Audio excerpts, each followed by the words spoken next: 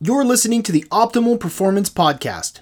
The OPP is brought to you by Natural Stacks, makers of 100% natural and open source supplements designed to help you live optimal.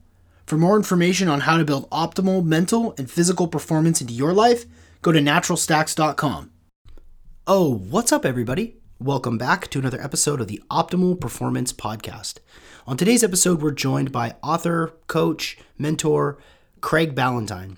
Craig wrote The Perfect Day Formula as well as Unstoppable, and he also runs workshops, mastermind groups, and also does coaching for high-achieving people. This guy is really known for his level of organization and the way that he attacks every single day with laser focus and execution.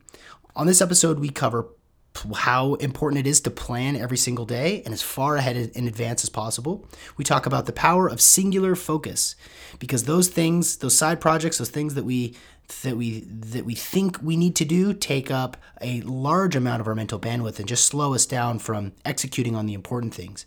We talk about turning weakness into strength and the power of transformation. Also about psychology and how when you can understand people a little bit better and understand yourself a little bit better, you can advance in a faster way. We talk about his favorite Stoic philosopher, Epictetus, and also we talk about the power of hiring a coach, how we can use a coach to lean on, because those people who we can turn to who are just a little bit further down the road than we are, how we can learn from them and execute so that the various areas of our lives can improve dramatically. We also talk a little bit about balance and the concept of how is balance important? Is it important to you? How is it that you feel balanced? This is a really cool episode, and this is just another example of how I want to bring to you episodes with guests that are highly targeted so that you can get the most out of your life. And Craig is right in line with my core values of personal optimization. You can learn more about what Craig is up to at craigballantyne.com, or you can send him an email, craig@thegodfather.com. Pretty good email domain name. You can check out my action, Real Sean McCormick on Instagram, and seanmccormick.com. And without further ado, ladies and gentlemen, Craig Ballantyne. You're listening to the Optimal Performance Podcast, and I'm your host, Sean McCormick. It's the OPP.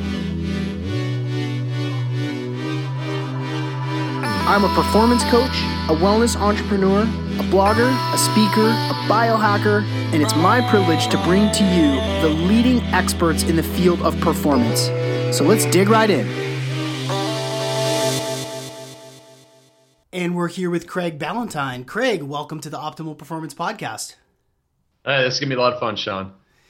So I like to start the first question with each of my guests, which is, what have you put in your body today? What have you consumed?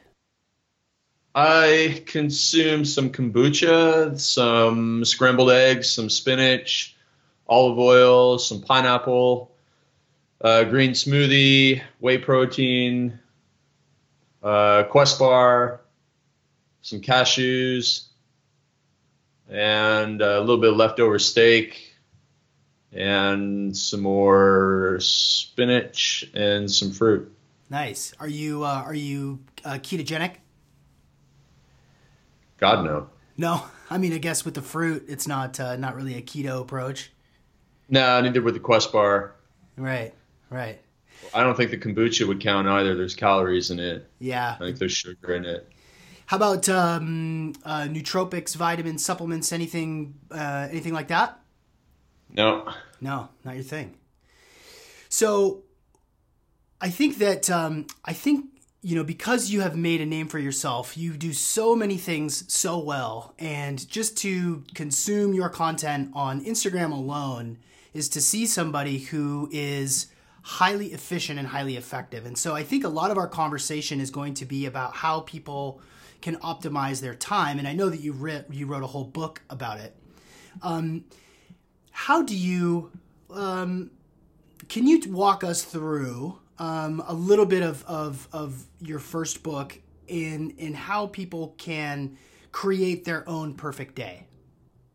Yeah, I think one of the most important things, Sean, is if we don't want to jump into an entire thing in the book, but the planning is so key. And the more that I work with high performers like yourself and like so many people listening to this show, my goodness, I will find a commonality between you in that you do planning the night before, but you don't just do a little bit of planning. You do very precise planning, and you'll do weekly planning. And my goodness, that is such an important part of being productive and efficient, because you know what you're going to get done. You know what matters. You generally have singularity of focus. Hopefully you've identified magic time or deep work time during the day when you're more creative, more productive, more efficient than any other time of day, and you block that off.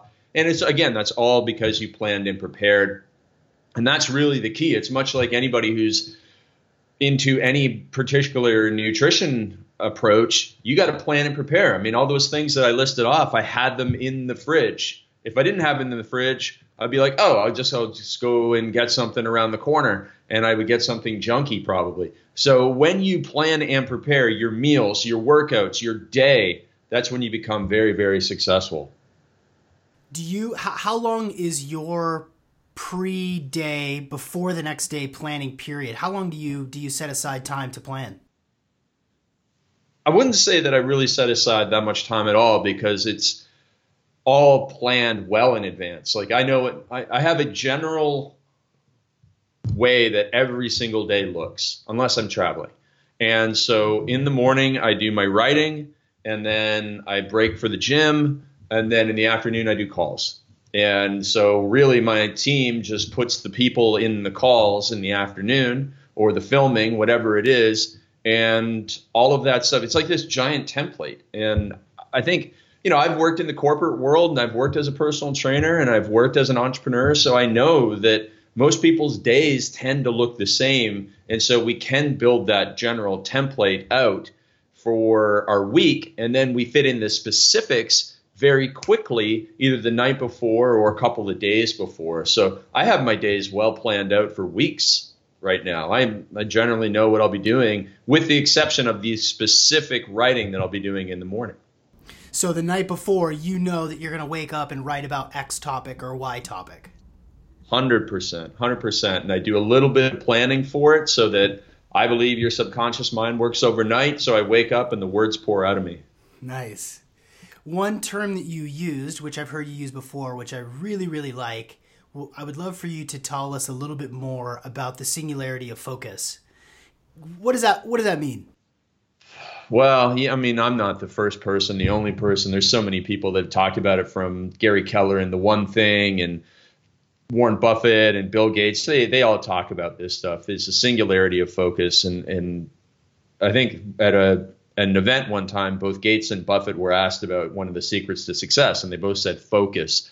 Because if you don't have focus and you're working on multiple projects, whether you're multitasking or whether you have 5 priorities every day, you're just not going to be able to really dive deep on those things, whatever they are, and become a master at them. And so we must do that. We must chop away. That is one of the greatest skills of very successful people. In fact, when Steve Jobs was still around, he was asked what he was most proud of. And as the legend goes, he didn't say, oh, I'm really proud of this, that, or the other thing. He said, I'm most proud of what we did not do. I'm most proud of what we did not do. And so what that means is, he was getting pitched to do the iWatch and all this stuff years and years and years ago. But hey, let's make this iPhone thing like a world changer. And they did. And they did, by having singularity of focus. And so that is very important, whether you're doing this for nutrition, whether you're doing this for making money, whether you're doing this for writing a book. You have to have singularity of focus. And when you chop away a lot of the things that are taking mental energy leaks is what they call them. So if you have a main business and you're like trying to do a side hustle, that, like, if you spend 20% of your time on something else, it's not really 20% of your time. It's more like 40 or 50% of your time, because while you're working on the main thing, you're thinking of the other thing. And so I just get ruthless about it. I push my clients super hard. I must sound like a broken record, and they must get frustrated with me, but I just tell them, stop doing that. And, or stop, no, don't, you're not allowed to do that new project that you're thinking of, just stop. And it works. When I get my clients focused on it, You know, it's kind of like when you go off caffeine, if you ever have. And when you go off caffeine, you have a bit of a withdrawal. And when people go off their multiple projects, they have a bit of a withdrawal, but then they come out the other side with more profit, more success, whatever it is. Yeah, I'm definitely guilty of that. Two podcasts. I mean, I have not built systems and structures that we don't need to make this about me, Craig, but I'm guilty of it as you know, two podcasts, coaching clients. You know, I've got fitness goals and parenthood goals, and you're right. It's really easy. The mental bandwidth of it's pulling me a little bit out of my focus. Where you're right, that 20% turns just steamrolls, just bubbles up and permeates into everything else. Totally. Yeah. So it's really important just to get one major goal for each of the major areas of life, one major goal for family, one major goal for wealth, one major goal for fitness, one major goal for personal development or personal enrichment or whatever you want to do, whether it's charity work or whether it's writing or reading, and be willing to understand that even among those four, there's still one that's going to be the most important of them all. And once you understand that, once you set clear expectations, not only with other people, but in your own head, then you lose way less energy to, you know, fear of missing out and that sort of stuff. You just have to commit and then say, okay, by committing to writing this book this year, I understand my income might decrease by 20%, but I'm doing it so that my income will increase 200% next year. And you have to like write that out. You have to put that down. You have to carry that with you all the time, because there's going to be those days of doubt and those moments when you're just like, oh, what if I just, you know, went and created a new product and, you know, made some quick money? Well, you know, then you set the book back 3 months and so on and so forth. So it is that singularity of focus. It is that slashing, ruthless slashing and cutting of stuff that doesn't matter. And you only are able to do that if you know what truly matters to you, if you have really strong values and a really strong vision for your life, because those drive every decision going forward. Yeah. What's your singular area of focus right now? It is singularly about helping 1,000 entrepreneurs in 2019 to grow their businesses, so double their personal income and work 10 hours less. And last year we helped 335, so this year we need to triple that. But we're working on some projects, and I think right now we're on pace for about 700. So we have to but we haven't even unleashed a brand new product. So it's you know, it's the bullseye, and we're moving ahead towards it, and that's almost all our conversations are around it. Unsurprisingly, you know where you're trending. You know that you know how close to your target you actually are. How can does this? Yeah, and I get very depressed when I'm not on track. Yeah, what does happen to you when you know that you're not at the pace that you want? Like, I'm clearly you found ways and created ways to buckle down and refocus, but how does that creep in and negatively affect your life? How does it manifest in your life when you're not doing quite what you think you should be doing? I just feel a little down on the inside. I don't think it really manifests into anything else. I don't change my habits. I don't take it out on anybody. I just feel like someone who's not doing the best that they can. And you know, it's not, I wouldn't say it's feeling hypocritical. Like, I've done stuff in the past that made me feel hypocritical, but I would say this time it's just, I feel like I'm letting myself down. And I feel like I'm letting a couple of my mentors and friends down. But other than that, it's all internal. Does your thought framework and your approach to productivity, does it apply to people who work 9 to 5s as well? Oh, 100%. 100%. Because I once did work a 9 to 5. And I was the person I was the first person in the office. And, you know, sometimes I stayed a little bit later, but being the first person in the office allowed me to totally dominate the day. And I wasn't running around all crazy and stressed out like everybody else was. And, you know, I also beat traffic. And I was never late. And it was just planning and preparation. I got promoted faster. I got raises faster. And, you know, I became a manager over a guy who was there for like 10 years before me. And it was just, the formula works. I mean, so here's the funny thing. is my worst review on Amazon for my Perfect Day formula is from a woman with 1 kid. And she's like, I'm a mom, this doesn't work for me, blah, blah, blah. My best review on Amazon is from a woman with 3 kids who said, this is amazing, it changed my life, amazing. So if you don't want to believe that this will work, what I say, you will find a way that whatever I'm saying is untrue. It won't work for you. Fine. Go listen to another podcast. I don't care. But if you are open-minded, and that's pretty much 99.9% of the people here, then yeah, you will find a way to make some of this work, if not all of this work. But most importantly, you'll make some of these big levers move and really, really move mountains in your life. When did you first realize that you were made up a little bit differently than sort of the average go-getter entrepreneur? Like, was there a moment in your life where you realized, okay, I think about things a little bit differently. My engine burns a little bit hotter. Like, did you have a moment where you sort of knew that you were cut out to do great things? Yeah, when I was 5 years old, and I'm not joking.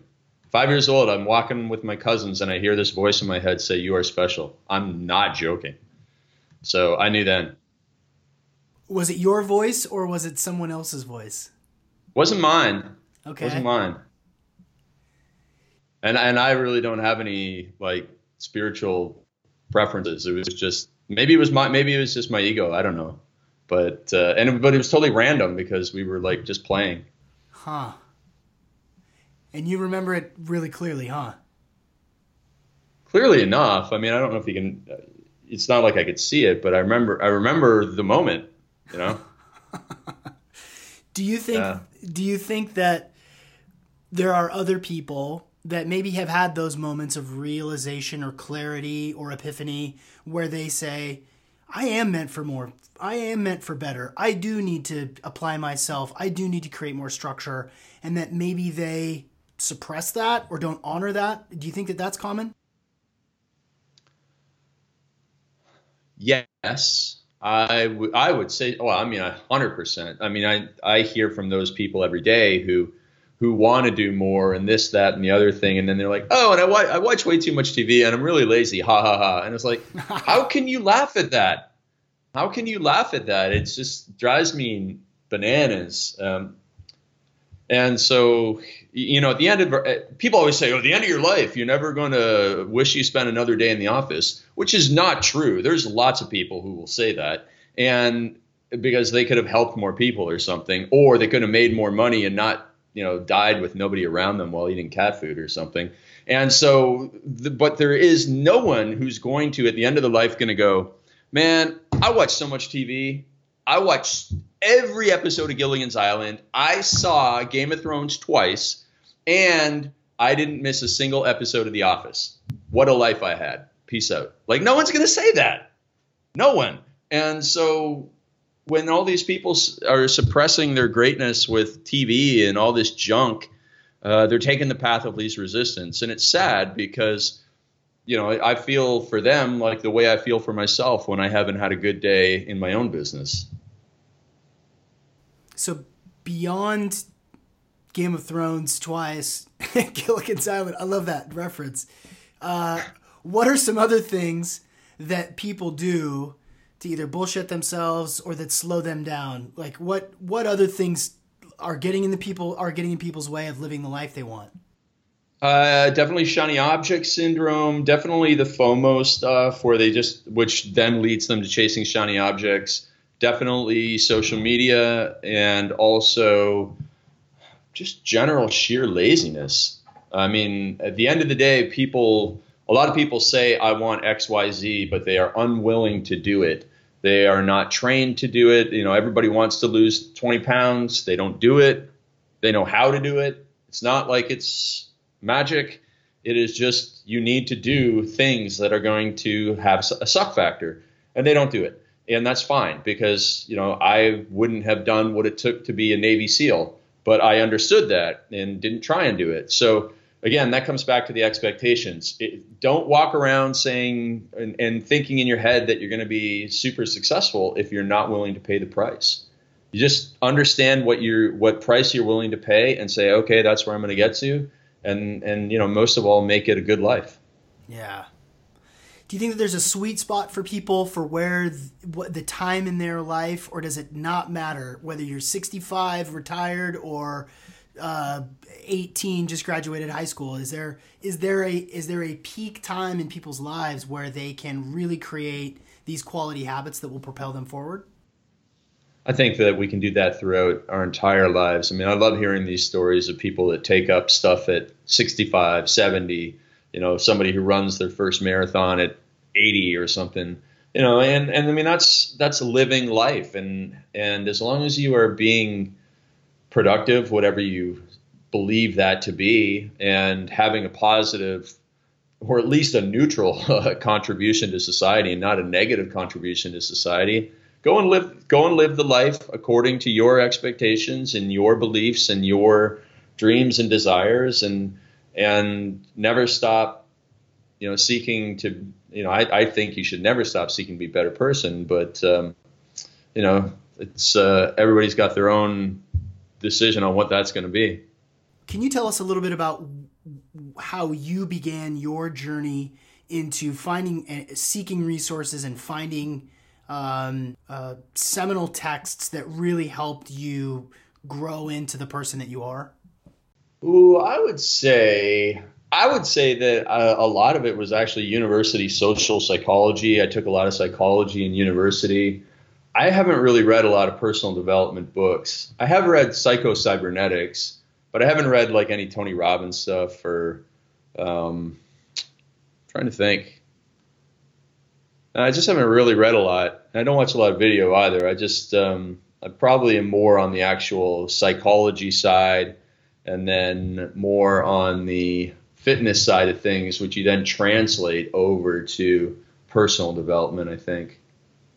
So what is it about your own psychology that helped you sort of craft your path forward? Like what elements of psychology really resonate with you when it comes? Sorry to put you on the spot. You may not have expected that we were going to take a walk down memory lane and back into your college days, but what sort of concepts really resonate with you? I believe, unlike most people will default to the cliche that a leopard can never change its spots, and I disagree with that. I think that people can change, and just by running so many transformation contests in my fitness business, we had 32 contests. We had, a couple hundred people in each one. So I've read all of these essays from thousands of people about how they changed over the course of 12 weeks. And you can't have a physical transformation without making a mental transformation as well. And now, these days, I see the same sort of thing when I help people become good on video, that they go from being, lacking a confidence to having much, much greater confidence, let alone particular articulations and the ability to have better small talk and all this stuff just by doing better on video. And so I believe that we can change all the time, and psychology really shows you that. I mean, it just shows you like, hey, if you do put this person in this environment, they can change for the better or the worse. There's some very famous studies about how people became very bad people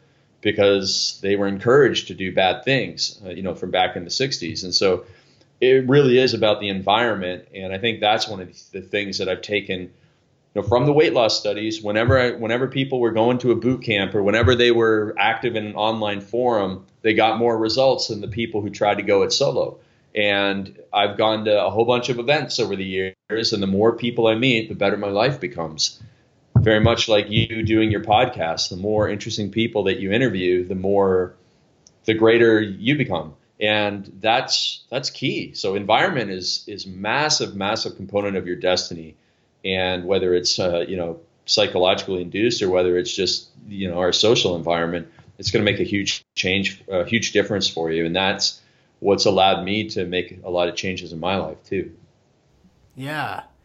Yeah. That sort of begs the question. Are there mentors or figures or authors that you told me that you haven't read Tony Robbins and stuff like that, but I know some of the some of this some of the people, especially like in the fitness industry, that you rub shoulders with and that work with and collaborate and partner with. Who else do you look up to for inspiration? I look to Bedros Keuilian for sure. So Bedros and I have spent a lot of time together. I look to Joel Marion, who's my friend. I get a lot of big ideas from Ed Mylett. Like one of the things that we've kind of talked about today is something that Ed always says. It's like eventually when you pass on, he believes that God is going to introduce you to the person that you could have been. So essentially your best self. And Ed's belief is that every day he wants to work towards becoming that best self. And I really love that idea. Jim Rohn actually has a quote about it as well. I actually just wrote a note about this the other day, so I'm going to find it because there's a quote from Epictetus, who that's actually a really huge influence on my life. Is Epictetus, a Stoic philosopher from 2,000 years ago? And so I have this. So if you go to the past, Epictetus says, first say to yourself what you would be, and then do what you have to do. That's essentially life, about the expectations and all that stuff. Say to yourself what you would be. Okay, I'm going to be this, this, and this. And, keep it laser focused. And then go do what you have to do. And that's how people should live a good life. Then Jim Rohn had a quote that was similar. It says, the big challenge is to become all that you have the possibility of becoming. You cannot believe what it does to the human spirit to maximize your human potential and stretch yourself to the limit. Great. Jim Rohn was a legend. He has so many great quotes. And then the future, this is Ed Mylett. So the past, present, and the future. So I am chasing a man. The man I am chasing is the better version of myself, the man I am capable of becoming, the man I was put on this earth to be. That's Ed Mylett's quote. So those things, those three quotes are how I think it'd be good for most people to kind of abide by that and think, you know what, I was put here with this, this, and this talent. And, if I put some work into it, I can become pretty good at a bunch of things. And, that's how you should live your life, essentially. Yeah. And typically, the best advice, especially Stoic philosophy, is simple and also profound at the same time. It's not overly complex. It's to the point. It's on the nose. Now go do it. Go do something about it. Yeah, exactly. I found that we, especially really highly intelligent people, they can intellectualize what they need to do and what they need to be, and they have this ability to visualize themselves operating at a high level. And some of these are my clients, and some of these are people that I just know. And at the same time, those very smart people can also talk themselves out of just about anything. They can decide in an instant to do something that doesn't necessarily serve their highest self or serve their highest purpose, but they can talk themselves into it. Do you notice that too? Do you notice that people who have this potential to be excellent also have a way of bullshitting themselves? Yeah, I have a very politically incorrect story about that. And so I'm in the fitness world for most of, early in my career. And I would always say that if you go to one of these bodybuilding shows or fitness competitions, the people who win are not the sharpest tools in the box. Why do they win? It's because they get advice from their coach and they go and do exactly what they're told. And then they go back to their coach and ask for more advice. The smart people, they think they get the advice from the coach and they think, oh, I know how to make this better. And then they go and do something that screws it up. And the people who can barely read win the contest because they just did what they were told. And instead of you're too smart for your own good sometimes. So people listening right now are going, oh my gosh, that is me. I am too smart for my own good. And you know what? You probably got some really, really smart people on here who are spinning their wheels. It's why are you not more successful? And I always say there's so many dumb people making more money than me right now. Why? Because they take the advice of their coach and they go and do it. And we see this all the time. You're like, how is that person making $250,000 a year? It's because they're not overthinking things. So stop overthinking. If you get good advice, don't try and make it better now. Go and do it first. And then after you've done it and you've gotten results, then you can play around with it if you want. But that's essentially the answer to that one. Yeah. I think that's great advice. How can we know when we're getting good advice or not? Is that a fair question even? Yeah, it's definitely a fair question. You should. When people ask me what should I do when I go and get a coach? Well, you should get a coach who has been there and done that, achieved what you want to achieve. You should get a coach who shares your morals and ethics, because someone can get you results in many areas in life by doing things that make your stomach turn. So it's not just about getting results. It's also about sharing your morals and ethics. The third thing is you need to check references. You need to go to all the people that actually, this is interesting. So somebody the other day hired me because they had been investigating another coaching program. And on the website, it says, this person has a picture of this person who is their friend, my current client, their friend. And it said, this person's making hundreds of thousands of dollars per year. So my client asked this person, hey, are you really making this much money? It says on this website, on your coach's website, that you're making this much money. And the person's like, no, I'm not making that much money. And so the person was like, I guess I'm not joining that coaching program.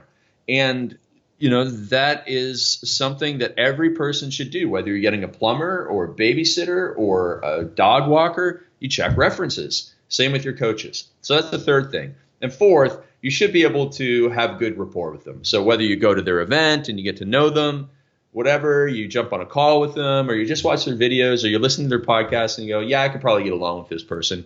Great. Those things are the basis of finding a person who's going to give you good advice. Yeah. Yeah. I think that is good advice. Yeah. I mean, make a phone call, figure it out. Yeah. Exactly. Investigate a little bit.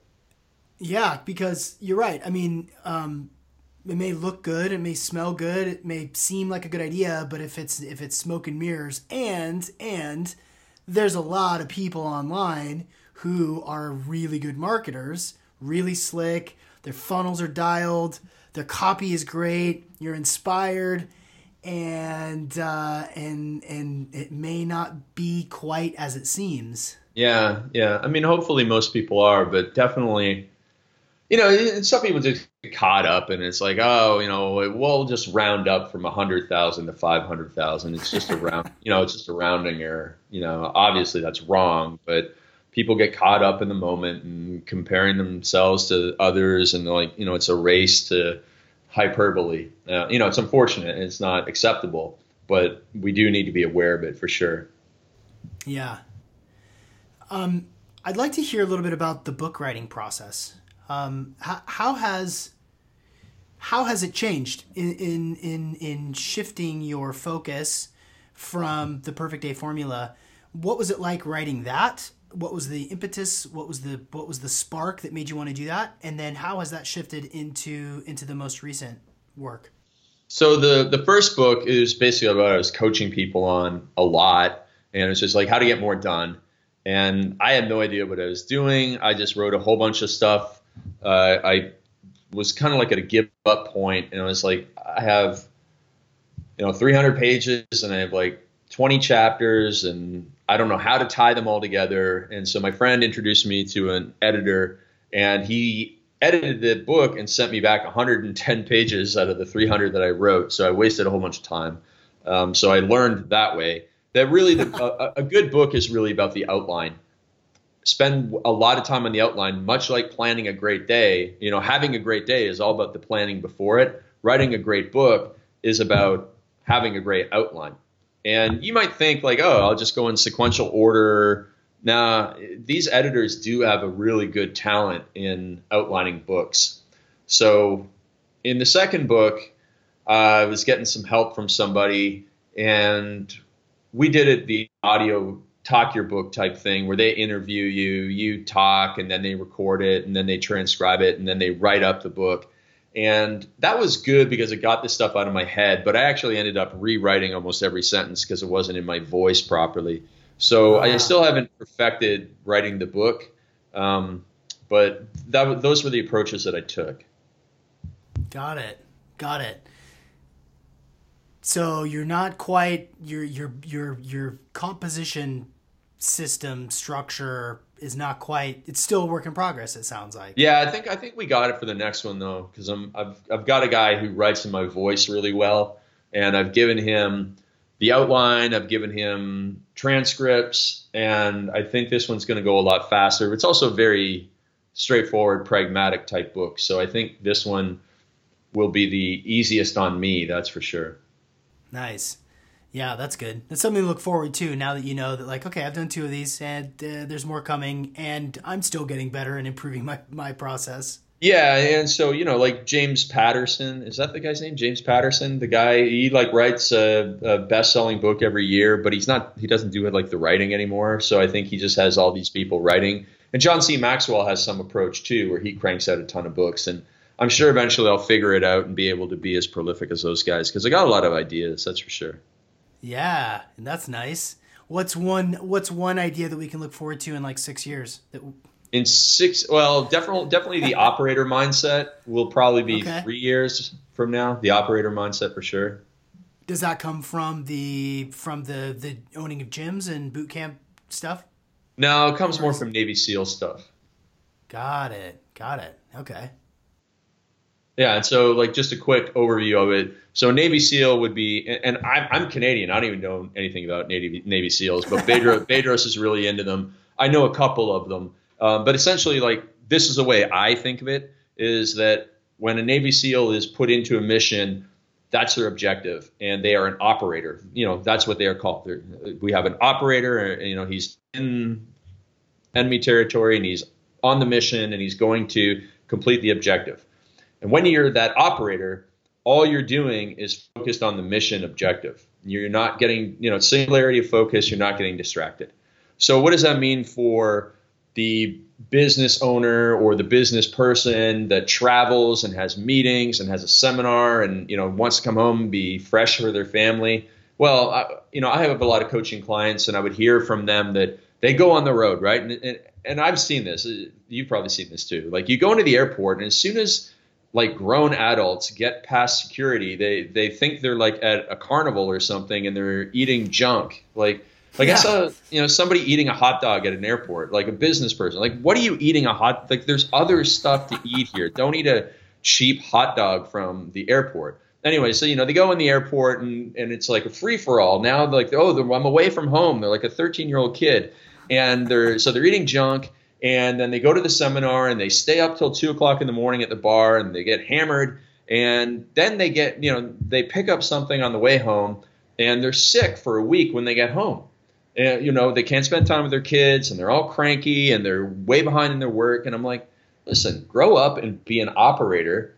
And so when I travel, I know exactly where the protein bars are and the nuts are and in my backpack, and I buy water and I got hand wipes and all this stuff, because I'm not getting sick. I can't afford to get sick. And I'm an operator. I'm going on a business trip for an objective, and I'm not going to get hammered at a Holiday Inn bar after the event, So just, anyways, that'll be in the book. Yeah. I think there's probably a lot of people listening to this right now going, oh, God, how does he know? Yeah. How does he know me so well? Yeah. Yeah. Or they're laughing about, I travel with that guy all the time. I know that guy. It's like people that want to drink in an airport. I can't imagine anything stupider than wanting to drink giant beers before going on a 4-hour flight. Like there are stupider things, like, sticking your hand in a rotating fan or something, but that's pretty stupid. So, but everybody knows that person. Everybody knows that person. So many people do that. We all know that person. And oh man, yeah, there's a lot of people laughing right now listening to this because and that guy's always wearing his football jersey on Sunday in the airport. That's my least. I refuse to fly on a Sunday afternoon. It's the most depressing place in the world, an airport on a Sunday afternoon with everybody with their football jerseys on and drinking beer and eating fried food. So sad. Oh God. Oh. Yes, I know. I know what you mean. I know what you mean. Yeah, that's a weird. It's so common too. Oh, give them bread. What's the bread and circuses? Bread and circuses. Distract them. Just stay distracted. What's the hardest part for you about being a coach? Stopping.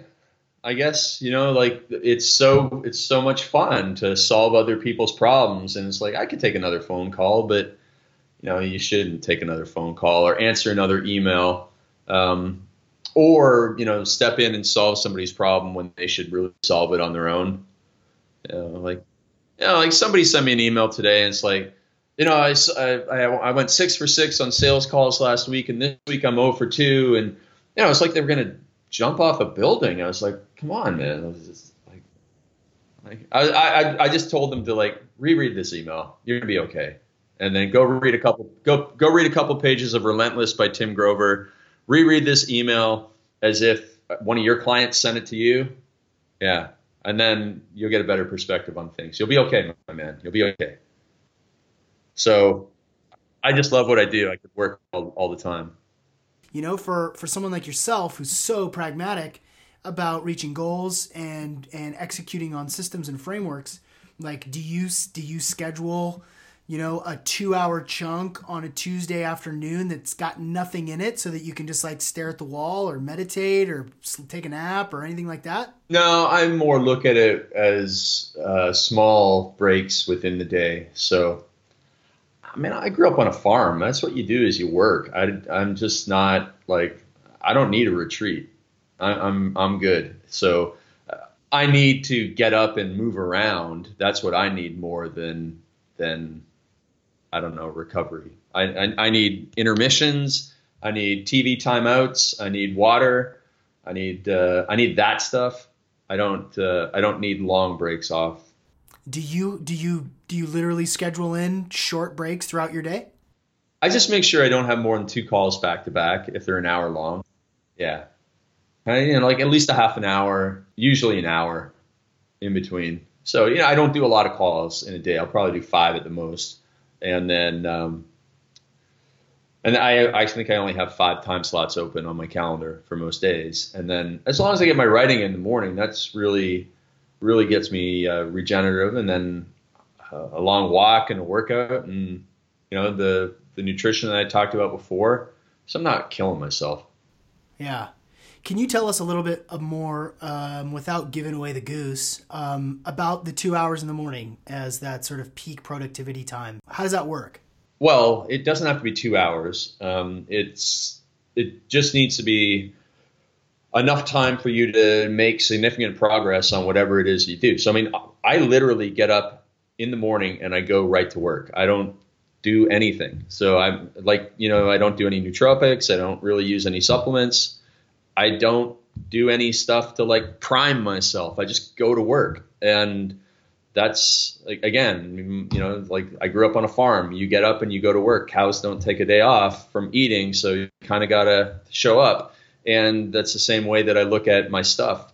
And I don't think I could do a better job if I did anything else that got me in some state or anything, because I'm pretty fired up and ready to go when I get to work. So I just go right to work. And I had done the planning the night before so that it's really pours out of me, and I just am well practiced at it as well. I'm trying to think of, because I guess everybody's schedule is different, everybody's demands and lifestyle is different, but to have that. Well, one of the most important things, Sean, is making sure that there's no distractions. Yeah.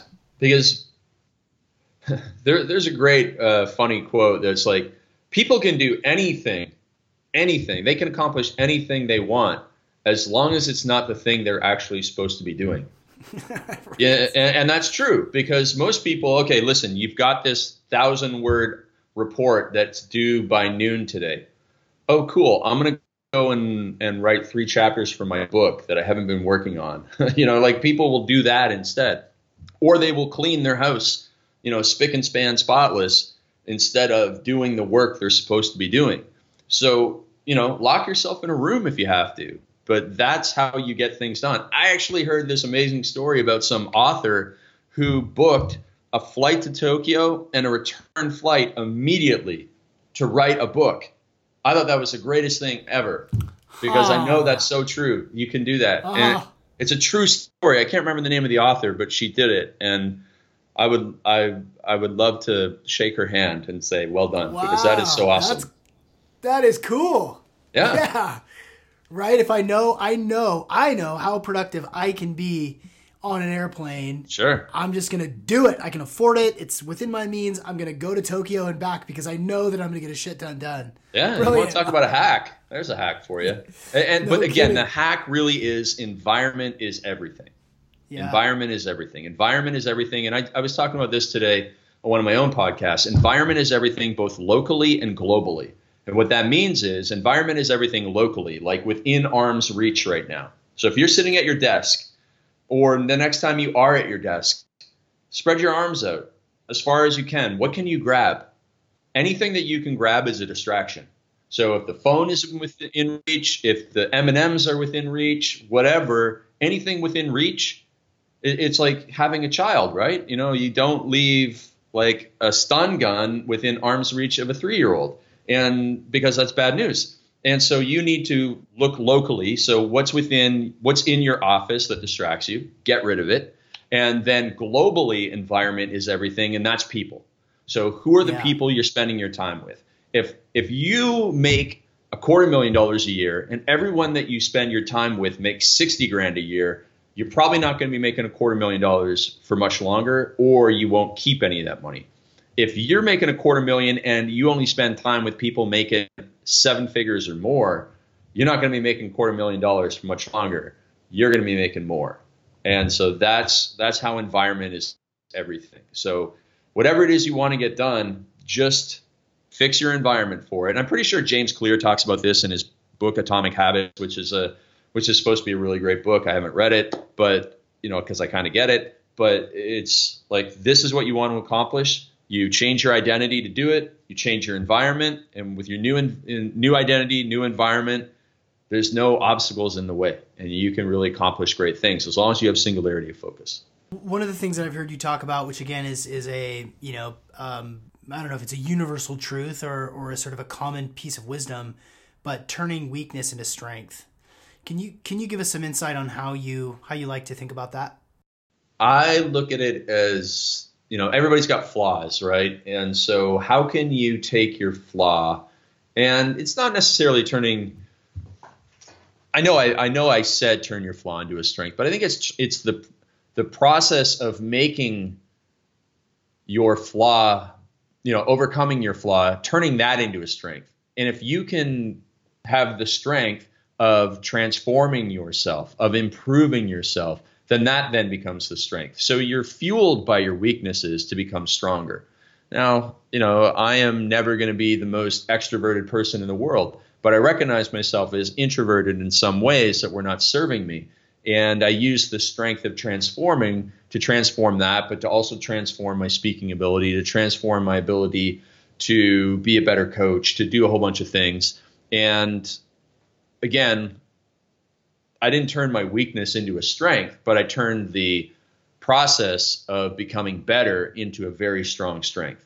And so I guess that's more the way that I look at it. And I call it the virtuous cycle. Anybody can get better at anything using the virtuous cycle, which is identify your baseline, go and get expert advice, then go and take action, then get expert feedback, go and take action, get expert feedback, identify a new baseline, repeat. And if you do that, whether you want to improve your juggling skills or comedy skills or speaking on stage skills or writing skills or coaching skills, anything, you can get better at anything with that cycle. And that really is applicable to anybody. I mean, anybody, anything, anytime. Yeah. Because there is somebody that knows better than you or is a little bit further along the process, and they've likely tackled something similar. And if you want to get better at juggling, you're going to find somebody that's a great juggler, and you're going to ask for feedback, and then you're going to make some changes, and then you're going to try it out.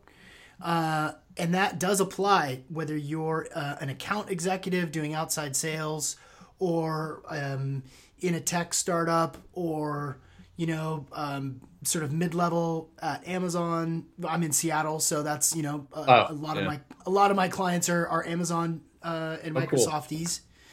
Cool.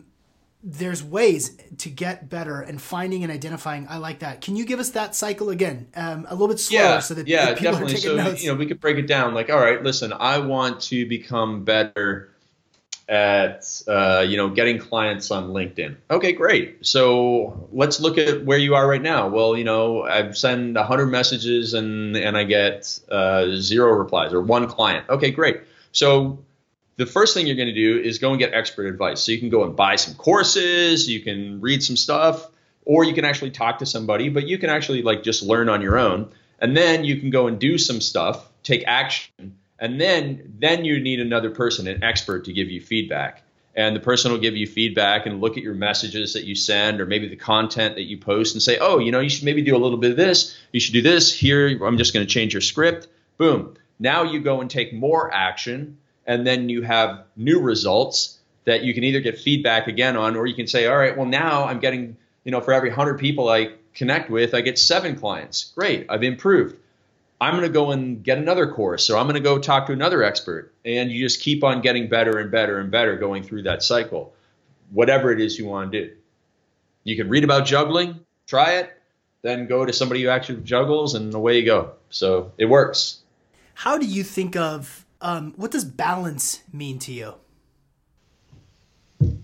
Whatever somebody wants it to mean. There's I don't know. I mean, listen, are you happy with the way things are? Yes. Great. You got balance. Are you happy and healthy? Are you happy and healthy with the way life is? No, I'm 40 pounds overweight and I watch too much TV. Yeah, but you don't work that much, so you must be balanced. You're not balanced. Okay. So listen, whatever you want balance to be, you just make sure that it fits your stuff. And again, what it comes down to is your values and vision. Is your life in alignment with your values and vision? 100%. Like Michael Jordan, was he balanced? No, but he was the greatest of all time. Which one do you want to be? Yeah, right. I purposefully asked you that because I know everybody's opinion of that is, work-life balance, is making way for work-life integration. And for the amount of people that can work remotely, work from home, above and beyond entrepreneurs and freelancers, is what is balance? And I think I love your answer. If you're good and you're happy and you're right where you want to be, then sweet, you're balanced. And if you're not, and if you're sitting there questioning every day and you're not sleeping at night because you're not living up to your potential, then clearly you're not balanced. And it's up to you to make those changes. Yeah, and it depends on what you could be living up to your potential at work, but not as a parent, right? You could be the person who's on the phone all the time while you're with your kids, and it's wrong, but for some reason you're still doing it, and that's keeping you up at night instead of whether you're going to make payroll tomorrow or something like that. So just again, say what you're going to be, and then go do what you're supposed to do in order to be what you said you're going to be. That's it. Yeah. So simple. Craig, where can people find, what's the best way to engage with you, connect with you? What are you working on now that you'd really like people to know? The best ways to find me are Instagram at Real Craig Ballantyne. And then anybody can email me. I got Craig@godfather.com. So that's really easy to remember. So I like email. I actually really like email because most of the time I open my email, there's something good in there. So I don't have a problem with email. And then, so I'm working on the Perfect Week Formula. The Unstoppable book, which is my latest book, just became a Wall Street Journal bestseller. So that's pretty cool. And then I have my coaching program for high performing entrepreneurs and some CEOs and executives as well. So it's mostly about making them more money and helping them work 10 hours less through strategic reduction of 10 hours, that they can then go and actually work those 10 hours. But it's like, get rid of 10 hours of stuff that you shouldn't be doing so that you can go and spend those 10 hours in a better way in your life, whether you want to spend them with your kids or whether you want to spend them writing a book or whether you want to spend them growing another business. So that's essentially what I do and want to help people with. Love it. So I like to close out each podcast with a fill in the blank. If you'll indulge me to finish this sentence, please. Mm-hmm. Everyone would benefit from knowing Stoicism. Oh. 100%. For sure. Yes. Nice. What's like a couple of your favorite answers to that question? Good question. I've heard yourself. Everyone would benefit from knowing yourself, or one's self. I've heard everyone would benefit from knowing what's going on in their gut. I've heard everyone would benefit from knowing that they can take their own health into their own hands. The best answers are about taking control of your life and your mental framework, how you think about yourself, how you think about your life. And for those of us that know how Stoicism is positioned, it's the same thing. It's like, are you unfuckwithable? Are you, Yeah. Cause that's true. Those are good answers. Those are really good answers. I think the first one that you mentioned is Stoicism, essentially. Yeah. Knowing yourself.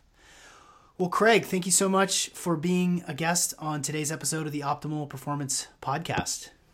Yeah, good times, Sean. Good times. You got a good show, and I always say that the quality of the show is proportional to the quality of the questions, so you're very good at this. Thanks, man. I appreciate it. And that's that. Good, man. And as promised, another quality episode of the Optimal Performance Podcast. You know, Craig's wisdom and his vision and his focus are so admirable. And for a guy who executes at the level that he does and helps guide other people to be their best selves, especially in business, we have a lot to learn from people with this level of sophistication in their systems. And on that note, understanding that Craig is a coach, I, as a coach, also want to give you a special offer. If you are looking to make an upgrade in your life in mind, body, spirit, or purpose, hit me up. I'm going to offer everybody a free 15-minute coaching call. I haven't done this before because I was a little bit worried that it was going to be packed. But if you're interested, I'd love to hear from you. Send me an email, sean@seanmccormick.com, and we'll get a 15 to 30 minute session booked for you. If any of those areas of your life you feel like you're not meeting your potential or you feel like it's lacking in any way, let me know. I'd love to hear from you. It's my purpose, much like Craig's, to help people be their best. It's a fun business and it's really inspiring for us too. It's work that I love doing. So hit me up, go to seanmccormick.com and send me an email.